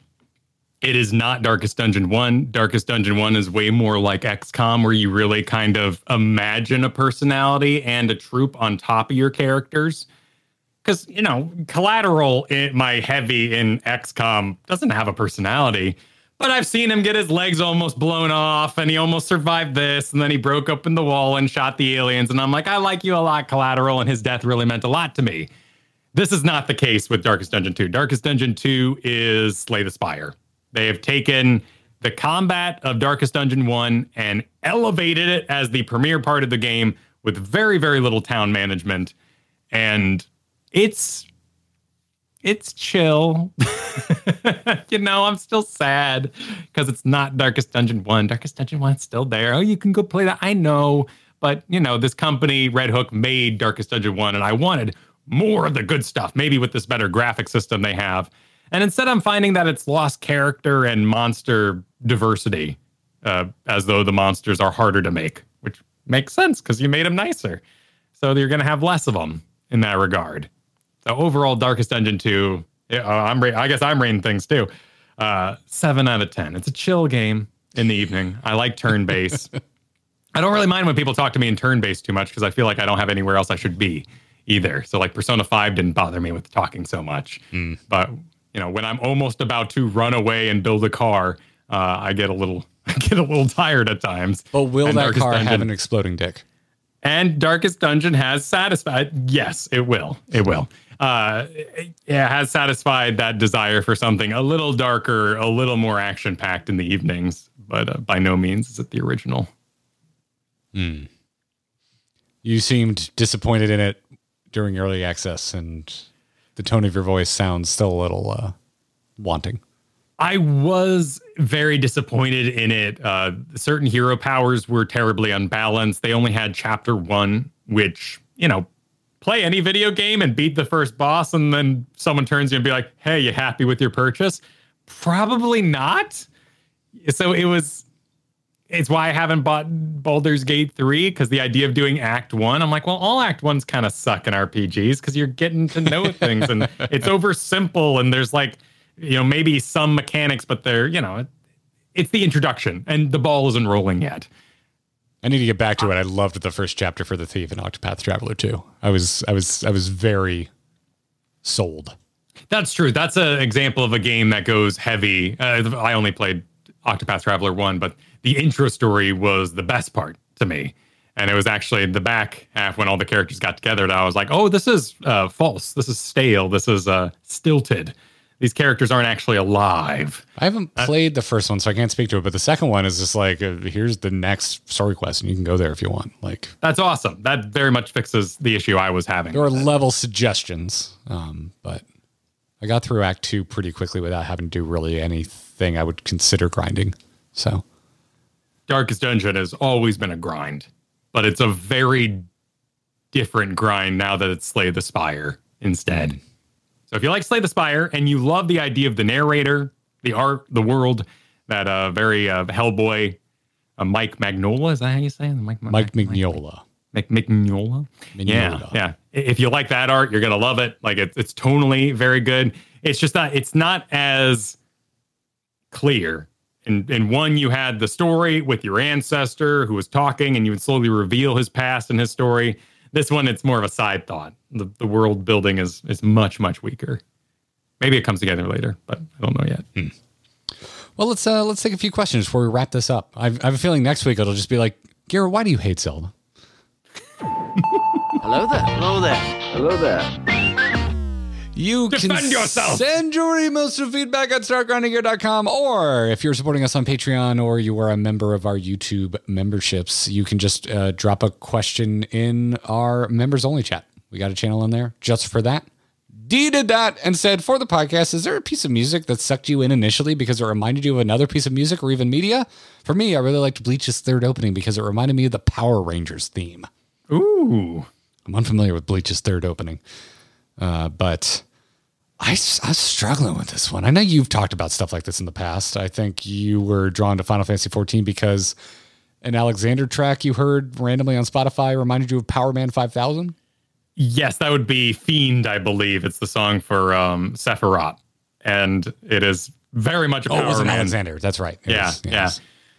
But it was in that sphere, you know, the Heavensward sort of sphere that I was hearing. By the way, not to sidebar too hard, but in case it's your first episode, I'm a big music nerd. Kyle isn't, is the simplest way to put this. But Okay, sure. Kyle, you love Power Man 5000 and you like Rob Zombie. I like a song of each of those. Okay, I just found out that the lead singer of Power Man 5000 is Rob Zombie's brother. Oh, and it blew my mind, and I made a Kyle connection, and I got very excited. Interesting. Yeah, I just found that out. That? Yeah. Chat's like, you just found that. Yeah, I did. Well, I don't like really either of them as musicians. I think Rob Zombie's a cool dude, but I've never really been into his music, and I always thought Power Man 5000 was extremely cheesy. I mean, it is, but they look like they were having so much fun, you know, pretending to be in space and under attack by an evil wizard. I can't argue with that. I lost a lot of respect for them when they actually like tried to sue Final Fantasy 14 for doing a track like that, and Soken turned to them and like, "Who the hell are you? I don't even know you. I don't even know your name, bro." It happens. It happens. Yeah. Over aggressive monetary seek from popular bands. Yeah. And Rob Zombie's a whole different thing because that song played when I was playing Jet Set Radio, introducing Cube, the goth girl I had a crush on in that game. So like Cube, Dragula, Rob Zombie. I don't know any other songs. In fact, I only looked up the lyrics for Dragula this past week. I don't know Jet Set Radio enough to know if I agree with you on your Jet Set Radio. Oh, yeah. Okay. Yeah, I would have been in the same boat. Yeah. Okay. Fair. Oh, and we hit the fan art. That's my cue to close. And I forced myself to listen to like albums and albums of Marilyn Manson because that was like what goth kids did. So I did that, but I didn't like it really all that much. I liked the Disney one. I tried to do the same. I was never able to get into Marilyn Manson, but I had like goth friends. But eventually one of my goth friends discovered The Cure, and that's how I am now still a Cure fan. My only experience with The Cure is the weird Godzilla episode of South Park. Godzilla episode of South Park has a Cure in it? Well, they get The Cure to, I think he becomes a giant robot to fight Mecha Streisand. South Park, The Cure. So it would have been Robert Smith. Yeah, oh my God. I haven't thought about this. This is old South Park. Yeah, I didn't have cable, so it was like the DVDs I had. Holy and that was crap. Season one. Was that an actual like guest, like Robert Smith stopped by or? I don't think so. I assume not. But they did do like they had quite a few tie-ins. And didn't like George Clooney do the chicken noise or something weird like that in those early seasons? I used to be a deep well of South Park. I haven't paid attention in a very long time. Fallen out. I believe it is actually Robert Smith doing the voice. Oh, neat. But yes, that's my answer. Is I heard Fiend from the Warring Triad, and I got really excited because I didn't know how MMOs are supposed to have songs like this. I know I heard an FTL song before I played FTL, and it made me want to play FTL. Yeah, but I can't really think of anything where a song made me think of another song. Like I'm really struggling with that one. But I knew you had an answer, so I wanted to ask you about it. But no, I don't usually. I will say, and I can't think of an example, but I know it's happened before. Anything that makes me think of the casino level music from Sonic 2 just makes me happy. Yeah, we all have those. It was one of my favorite all-time video game music tracks. Like, pure, like, just reduced nostalgia for me.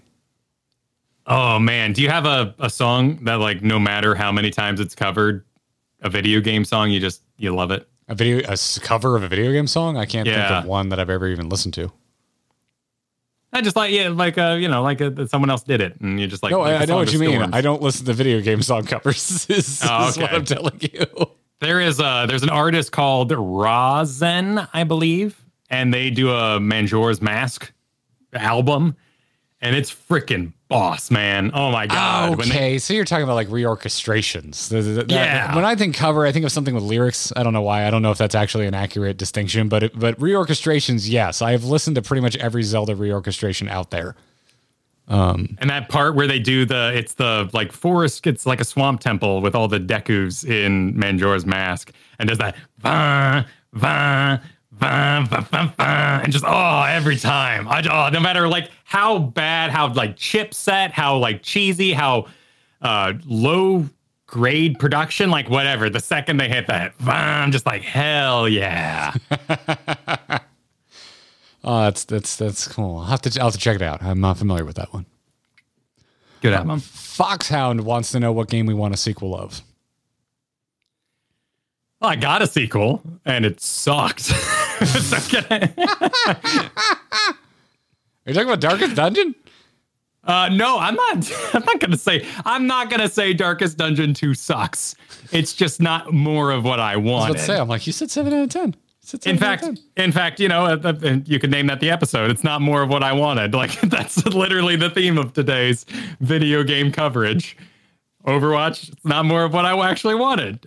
For you, Zelda, it's not more of what I wanted. No, I loved Prototype, and I wanted, I loved Prototype 1, and I love an actual functional story with that power set. That's funny because I always confuse Prototype with Infamous because I think they came out around the same time. Well, and it was the Shark-tailed Nemo thing, like Ants and Bugs Life. Yeah, and I remember I beat the first Infamous, but I didn't really like it, and I really liked Infamous 2. I think Infamous 2 is like infinitely better than Infamous 1. So it's kind of other way around for me. I don't know why. I think it was just my roommate had purchased it, and I was like, sure, I'll beat this. Why not? But I really liked the sequel. But I was talking about on Twitter that, just last week. I was reminded as I was going through my Steam library that the greatest open world game of all time has not received a sequel, and that would be Sleeping Dogs. Make another one, you cowards. Okay, I always confuse Sleeping Dogs with Watch Dogs, probably. No, the one where they did not come out around the same time. The dude has the phone and he's going to hack the world. And okay, that's Watch Dogs. Okay. Sleeping Dogs is a good game, published by Square Enix. I forget who the developing studio was, but it is still to this day probably up there with like Red Dead 1 as my favorite open world game. Have you watched the Tenacious D song yet? Yes, I have. It's fantastic. It's too short is my critique. It's so good. Really I wanted more of it. Yeah, those 3 million views plus are probably most of us watching it a second time because it was too damn short. It is phenomenal. Yeah, if you haven't already, here at Grinding Gear, we give Tenacious D's video game song a 10 out of 10. Go freaking listen to it and watch the music video. It's wonderful.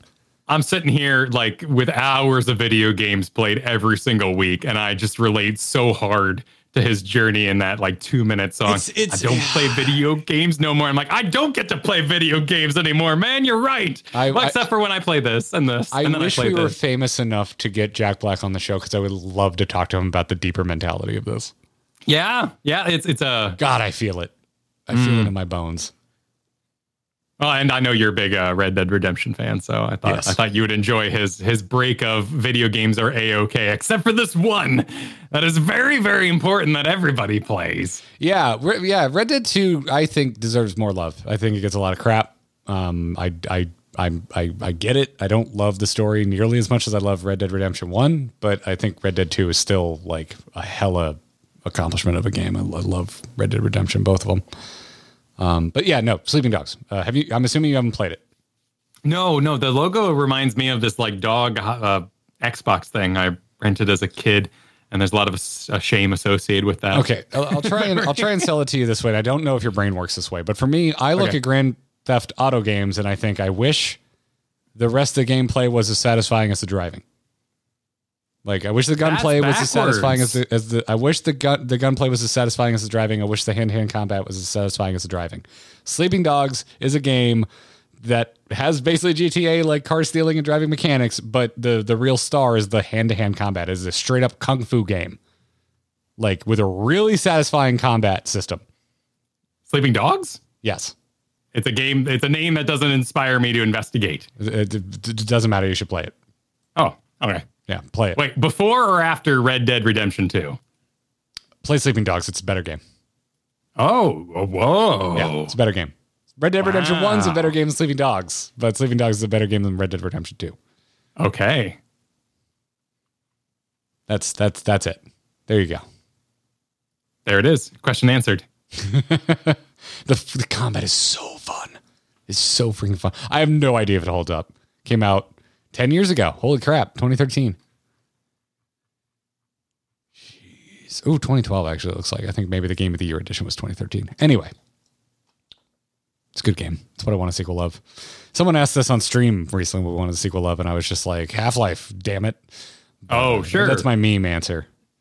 Yeah, Alex did look really fun. I'm still in the, I don't really want a VR sphere. I own a headset, and I own Alex. I just haven't played it yet because it's so inconvenient to hook up my headset. Yeah, well, and I'm having the same thing with my Warhammer minis. I'm like, I don't want to go outside to Prime. And I feel the same way about VR. I'm like, at the end of the night, it's not really the activity I'm interested in. Yeah, and even once it's set up, it's like this whole thing. You got to get the thing on your head and getting earbuds or headphones in so that I have 3D cool. audio while I'm. Yeah, it's work. Just Prime, man. Just Prime everything at once in one go. You do it in a batch. Yeah, just stick it all in a box. And, I know. I've been told. Jama Kazoon wants to know, what is your favorite piece of gear you have gotten in real life? And I asked them to specify because I wasn't sure if they meant like audio or production gear or swag. And they meant swag. Swag in a bag? Like the swag from a convention? Like collectibles. Interesting. Collectibles or I use swag as anything, really. Merch in general I consider swag. All right, where are you going? Because you got a lot of swag. Yeah, let me I'm gonna get up and grab it for the video version. Okay. He's grabbing the swag. Shit, I don't know if I have enough on my headphone. You can make it. Oh my god. Okay, so Katie is a wonderful gift giver. And one time I mentioned, I think it was I can tell you, in 2013, I was like, man, the Blizzard company gift is really cool this year. It was like a replica Hearthstone on a stand. And you can actually put batteries in the back and it glows. And it looks like it came straight out of Warcraft. It's got that kind of illustrated look. It's got that really overly grained wood that you see in Warcraft. And this was so 2013 was the year that Hearthstone's beta, or yes, 2013. That sounds right. Was the beta year for Hearthstone. And so this was the Blizzard company gift. And I made one passing comment. I was like, man, that's cool. That's so freaking cool. 2 years later, I think she found one on eBay for sale. And that was a Christmas gift one year. It meant cool. A lot because I think that was the year we hit the most, like the highest ratings we ever had for Angry Chicken. And it was the year we had like all the devs on and Angry Chicken was blowing up and I went full-time content creation because we were making enough from Angry Chicken.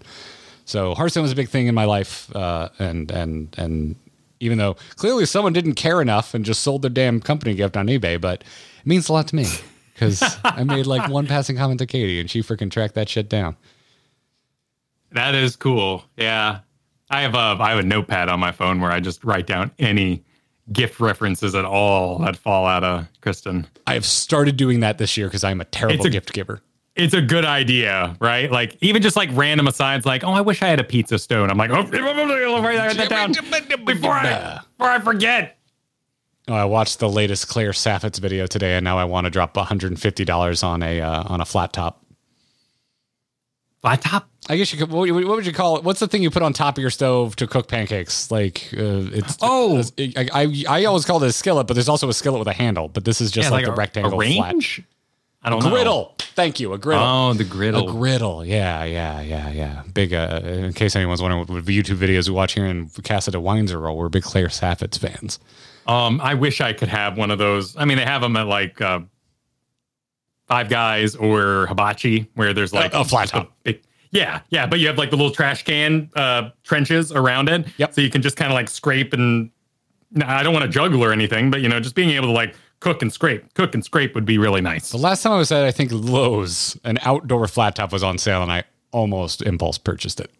But there's all metal outside. I already have a gas grill, and so I'm like, if I just get a halfway decent griddle, I can just put it on the grill and basically have the same thing outside without having to take up twice the grill space. No, it'd have to be in the kitchen because otherwise it's not going to get used if it's outside. And I live in Florida, Kyle. We cook here 365 days out of the year outside. Yeah. Well, maybe 364 because sometimes a hurricane comes through. Sometimes the chicken gets a little wet. Yeah, but you know what you're definitely doing the next day? Cooking outside on your grill because you may not have power.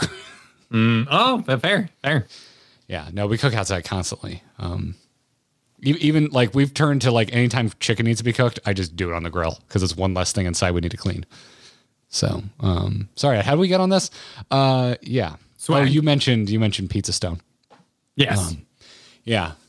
So the actual Hearthstone is still quite special to me. That's fair. That's a good answer. I mean, now you put me in the kind of the relationship meaningful space. Oh, I mean, I could double up on that because my other answer is a replica of Episode 3, Anakin's lightsaber from Master Replicas, which no longer exists, that Katie actually bought me when Episode 3 came out. Yeah. See, that kind of stuff. Like, and now I'm going for it. I do not have range. Get mine, which and if it's the thing he's getting, it's plenty heavy. Of times here and there, but it's just like you're asking the question, and it's Frostmourne. Because this randomly showed up on my door after college because Kristen knew it meant so much to me. We broke up because I was moving to Chicago to pursue radio, which there was no business in radio up there, so I ended up doing podcasting and going online. But yeah, she saw that they were doing their last run and was like, oh, my old boyfriend, who I still very much love from college, would absolutely adore this. And his birthday's coming up, and it's our first birthday apart after 3 years. And I'm getting a little misty-eyed about it because it did mean a lot to me, but it was also like a very like shock of like, oh my God, I still love this person immensely. And I've made a horrible mistake leaving them behind. And I'm very, very happy that she's not the one that got away. That would haunt me for all my days. We have pretty similar stories like that because a similar thing happened with Katie. We dated for 4 years and we're apart for 4 years and now we're married. So yeah, man.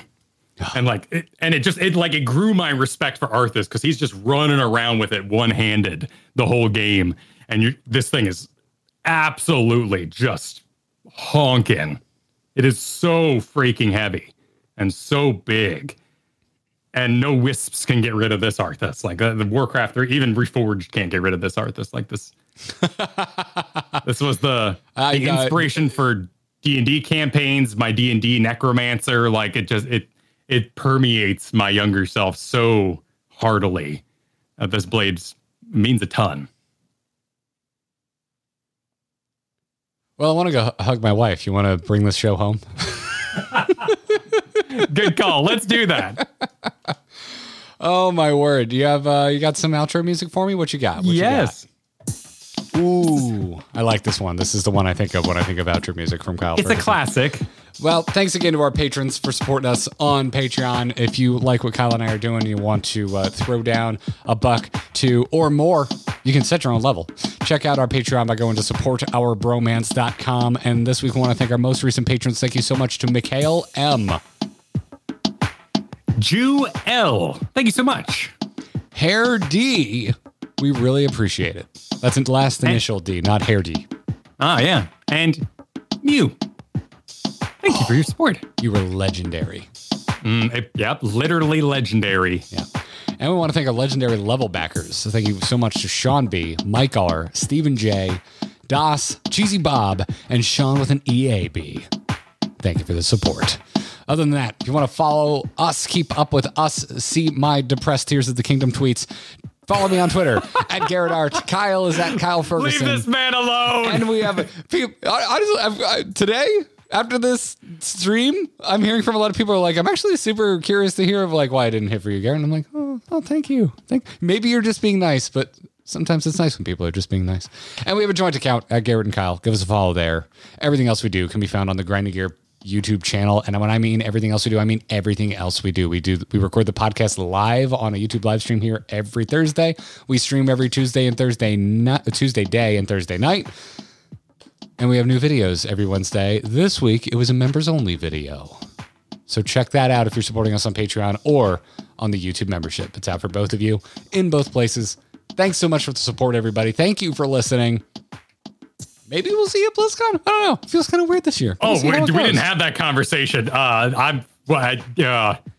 We're the kind of people who should be at BlizzCon. I'm not paying to go to BlizzCon. We could go and just hang out at the Hilton. We could. That's a whole different sphere. But I think I'm the kind of person, media-wise, that could use some winning over. Is my statement there. Wait, are you trying to bribe Blizzard to give you a media pass? I'm saying, like, if I'm your target audience, the person who used to love Blizzard and is now questioning what you're up to and concerned for the future, and if you invite me there and you want to wine and dine me, that's okay, and I will accept. I will. I will keep one eyebrow raised the whole time as I go, really? But I am the kind of person you should be convincing. I am available for Diablo and Hearthstone hosting. That's all I'm going to say. I'm interested. If, if you weren't like, I don't know, he was pretty harsh on Overwatch, but I was harsh on Overwatch even back when I was still getting invited to Blizzard things. So, Yeah. That's what I'll say. Like, listen, leave a little positivity in the Blizzard sphere. I will say this about them. I have always smack talked, and they have still always made time for me. Hey, yeah, well, I mean, we're media at the end of the day. What are you going to do? Also, I made several videos that got some traction, and when we eventually had AZ Jackson on, they were just like, here's the Storm developer. They're like, Kyle, stop trying to break my game and putting out videos about why this is broken. Can you stop that, please? The one that hurt was one year I had lunch with Ben Brode of Hearthstone fame, and I was talking to him about the subject of negativity on the internet, and he went, one time I did just have to turn the angry chicken off. And I was like, that hurt. You're not the person I wanted to make feel bad. Oof. Yeah. Well, that's the human element. When we say developers and we know developers, that's the human element that, like, yes, I have a truth in my heart to share, and words need to go in the microphone for the job, but also I'm aware you might be listening, Diablo devs, and I feel for you, and I hope your game's amazing, and I'm cheering for you. Like that's the subtext. I know we said the show is over, but now you're I wanted to bring up a point that I feel bad for the scrutiny Diablo 4 is going to have to live through. It is going to have to be absolutely like perfect, because if there's anything that annoys anyone, the knives are already out. They're already out and they're sharpened. Like, we're looking for any reason. So you need to turn that into sibling energy, where like they're cheering because the other one's in trouble and they're not. Yeah, I really like what I played, man. I really like what I played. It felt like the reason I liked Blizzard games growing up. So I hope it's good. And because to me, I'm like, I don't care if it's a Belfast. I just won't. If I don't like it, I just won't pay it. But if other people are noticed it, I think it's going to be a really major sticking point. It's going to be a headline driver for weeks. Yeah. So, anyhow, those are my parting thoughts. And with that, we'll see you next week. GG. Take care.